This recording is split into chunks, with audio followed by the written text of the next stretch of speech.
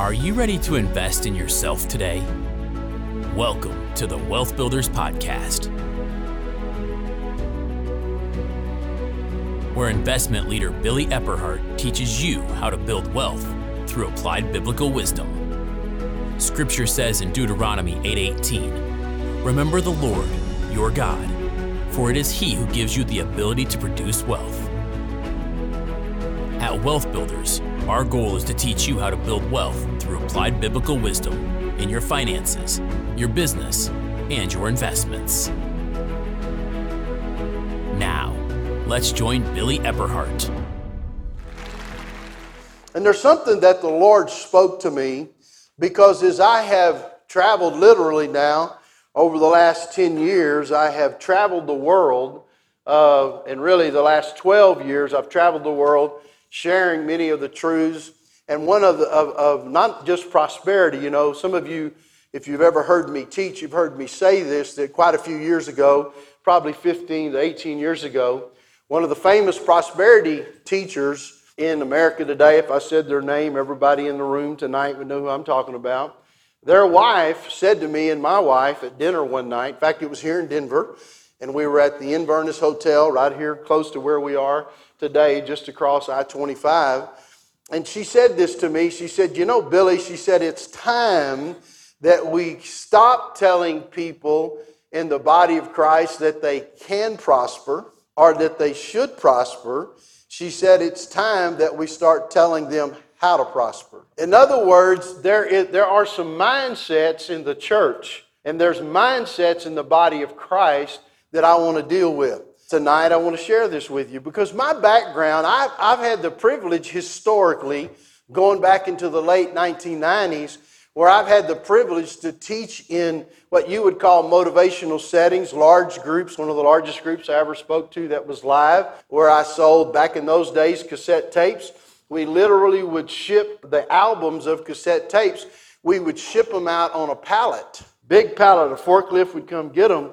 And in one event that had 10,000 people present, and this was quite a few years ago in the late 90s, I sold $60,000 of product at one event in about 30 minutes. Because when there's 10,000 people there, and it was an incredible event. And I would meet people, and some of the people in the audience were Christians, and some of them were not. They were not born again.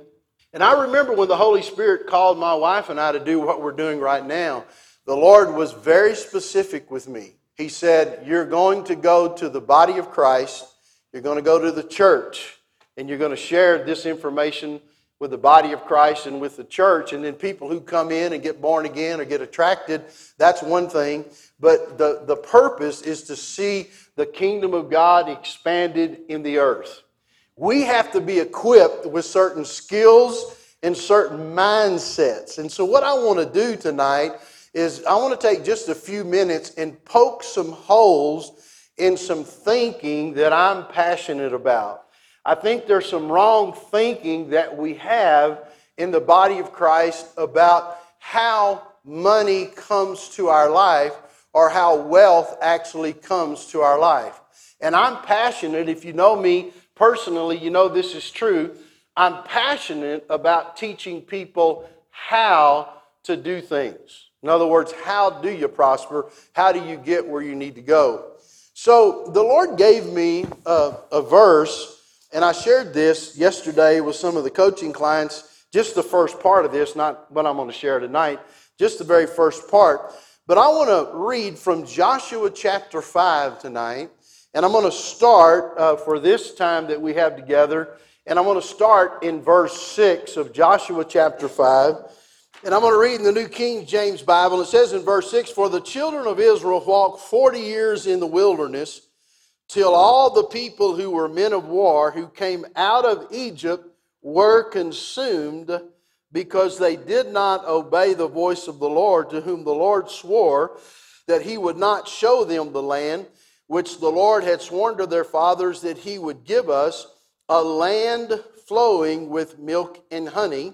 Then Joshua circumcised their sons whom he had raised up in their place for they were uncircumcised because they had not been circumcised on the way. Now watch this. Verse 8 says, so it was when they had finished circumcising all the people, they stayed in their places in the camp till they were healed.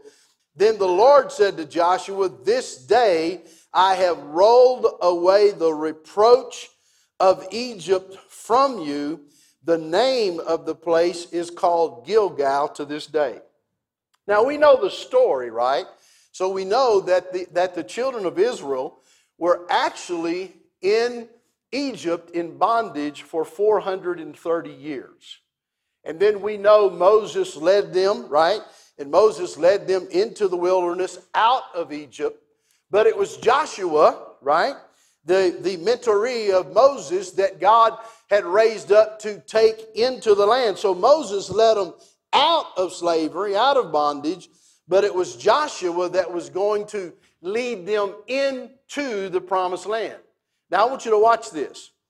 But God did something here. He said the first thing is that those that came out of Egypt who were men of war, because it was those men of war, their mindset that would influence the whole nation, the first thing God said was this. Now this is important you know. He said, I'm going to let all of that group die off. They're going to die off in the wilderness. What God was doing was He was bringing a transformation in the thinking of the nation of Israel because they had had a slavery bondage mentality that they had developed over 430 years.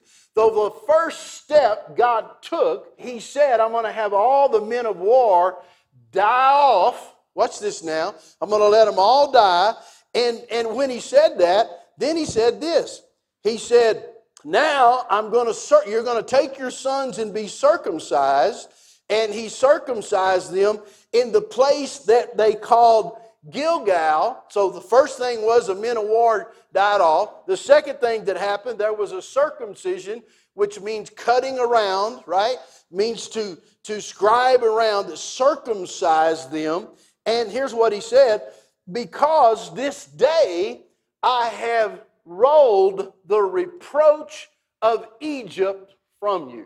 What I see in the body of Christ today, when I have the privilege and opportunity to literally travel the world and travel America, one of the things I see, even when we get up and teach certain things, certain principles, certain concepts, is that sometimes when you're talking about some of this stuff, it just kind of goes off the back wall and hits and bounces back like a rubber ball. And it's like everybody says hallelujah, but in many cases, nobody really hears what you say. Now, I'm not saying that about you tonight, of course, but what I am saying is the first thing God did before He could take them into their own land was to get their mindset changed. He had to change how they were thinking. Now, I'm going to give you some examples of that you may have never thought of before. So in verse 9, He says He came and He brought them to Gilgal. In this context, He was taking away from them, figuratively, spiritually, metamorphically, He was taken from them.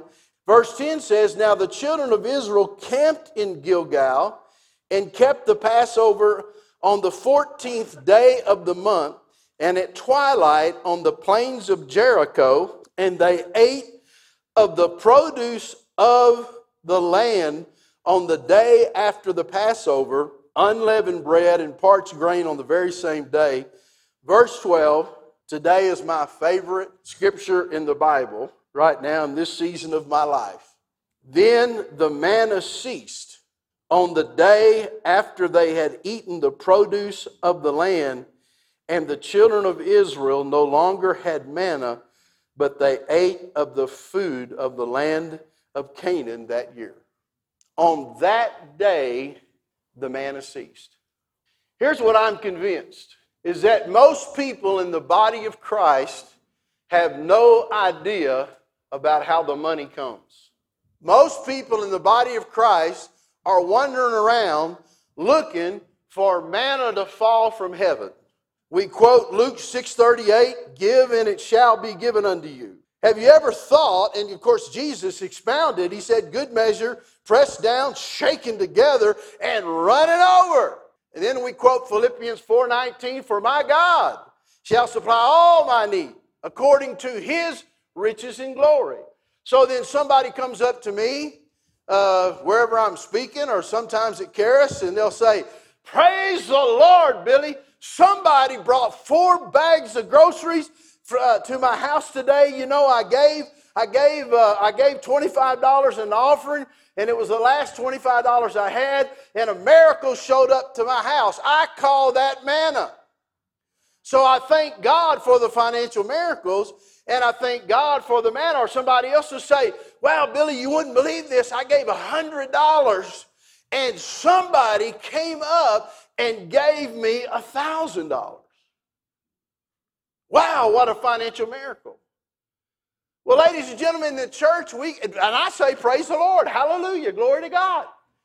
But the greatest financial miracle they ever get in their life is the 4 bags of groceries that came, or the $1,000 check that came. I want to be the one taking the 4 bags of groceries. I want to be the one, come on now, I want to be the one that's given the $1,000 check.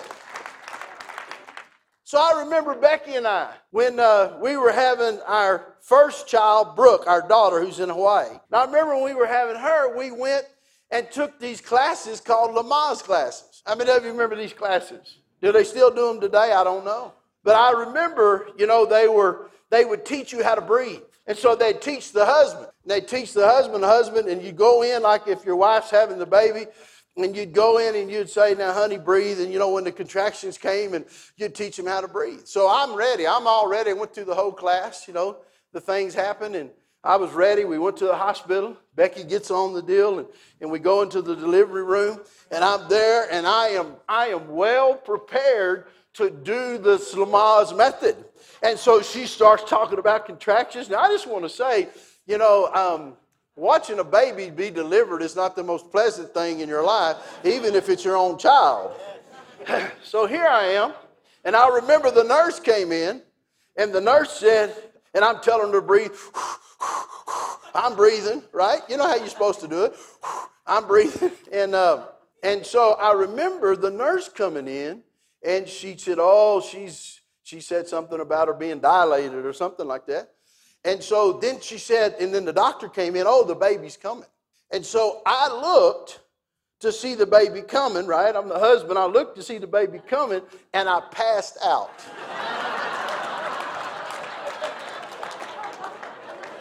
True story. It's a true story.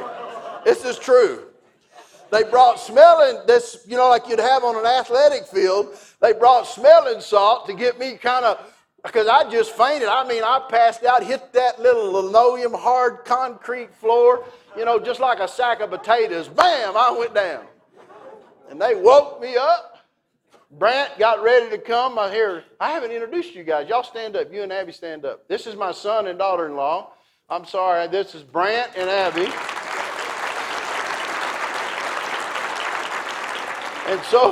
And so she got pregnant with Brant right after that, and I said, I'm telling you right now, there's 2 things we're not going to do. We're not going to do the Lamaze method, and I am not going in the delivery room.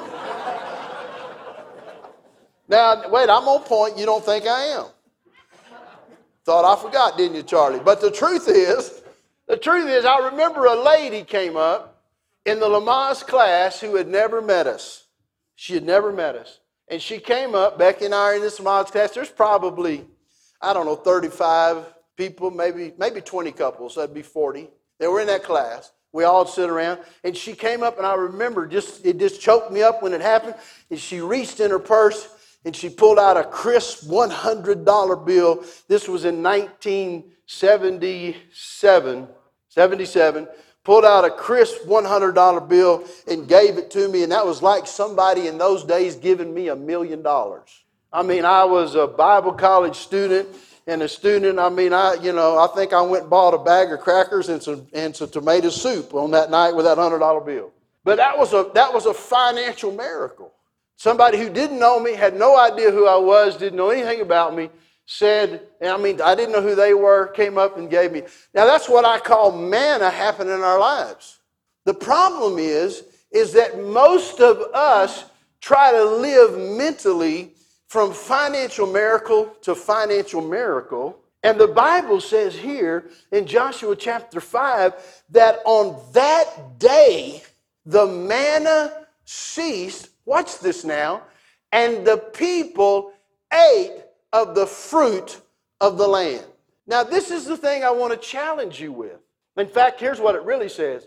It says, and on that day, they ate of the fruit of the land of Canaan. Now, many people, when it comes to really understanding this, there has to be a change in mindset. Romans chapter 12 and verse 2 says, do not be conformed to this world, but watch this, but be transformed by the renewing of your mind, that you may prove what is that good and acceptable and perfect will of God. Now, I have Lance's whiteboard up here. It's actually my whiteboard. And so I'm going to draw, I'm going to draw you here. That's you, right? Let me put a little hair on there, help you out.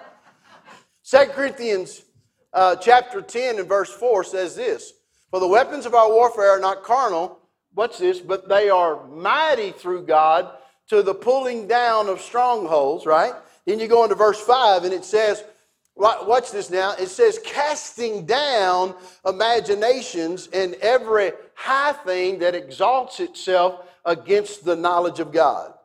Now, when I'm talking about a change of mindset, because remember, and I teach this all the time, money is attracted, not pursued. So what happens to many people in the body of Christ, their mindset does not attract money, it repels money because they're still living in a manna mindset, which I'm going to show you a little clearer here in just a second. There has to be a different mindset that comes on you. And can I say this to you?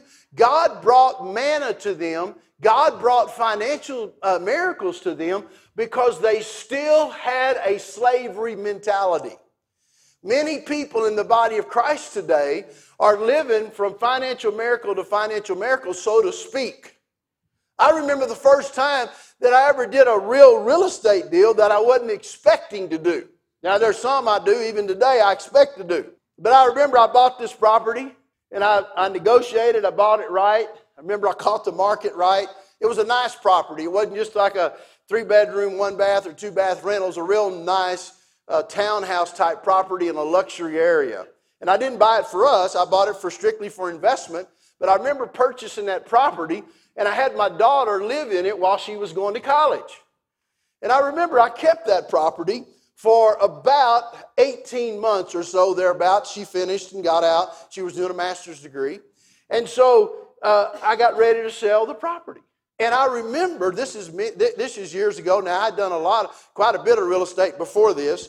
Now I remember this one particular thing I'll tell you about, because I didn't care if I made any money on this deal, because she was going to have to pay for housing anyway, right? So I could have paid or rented something. I said, no, I'm going to buy it. And so I wasn't buying it for it was investment, but I wouldn't buy it to make any money. And I remember thinking about this. The Lord was changing my mindset during that time. And I remember I sold that property. It was about 2 years later. I sold that property for a clear $160,000 profit. I don't mean that's what I netted. I mean I made a profit of $160,000. Plus she lived in it for almost 2 years free. I'm telling you that story because God in that season was changing me. I already had stuff, but He was changing my mindset. Now, when that person gave me that $100 bill at that Lamaze class, that was supernatural, and it blessed me. I mean, I felt it. But God was graduating me, and I want to tell you, when I held up that cashier's check back in those days at the title company, and it's made out to one of my LLCs, and it's $160,000 that I wasn't even expecting to get free and clear. I want to tell you something. There's something about that will touch you in your soul. Come on now, I'm going to teach you some stuff tonight if you'll let me.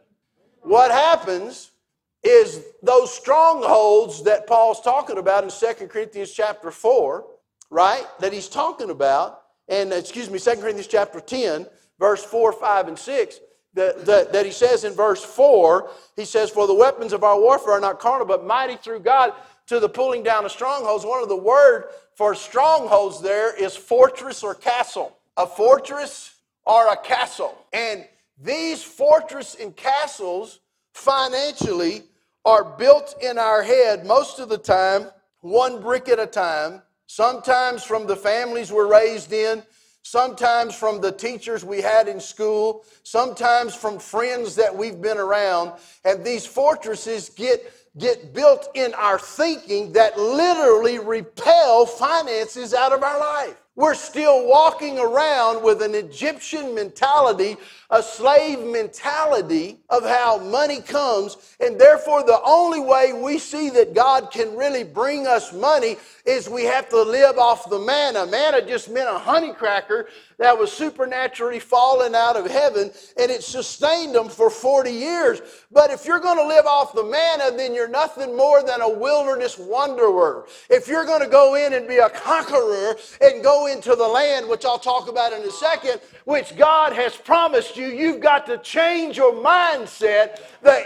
Watch this, the reproach of Egypt has to get rolled away from you. And these fortresses, these strongholds that are up here have to come off. And the very things that are repelling money out of your life has to come. The thinking in your head has to change.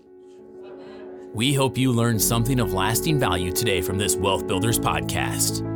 If you'd like any tools, teachings, or resources mentioned in the podcast, you'll find them online at wealthbuilders.org. Wealth Builders exists to teach you how to build wealth through applied biblical wisdom in your finances, your business, and your investments. Wealth Builders is a nonprofit organization. We depend on your donations to keep this podcast running. Please consider donating to us on wealthbuilders.org.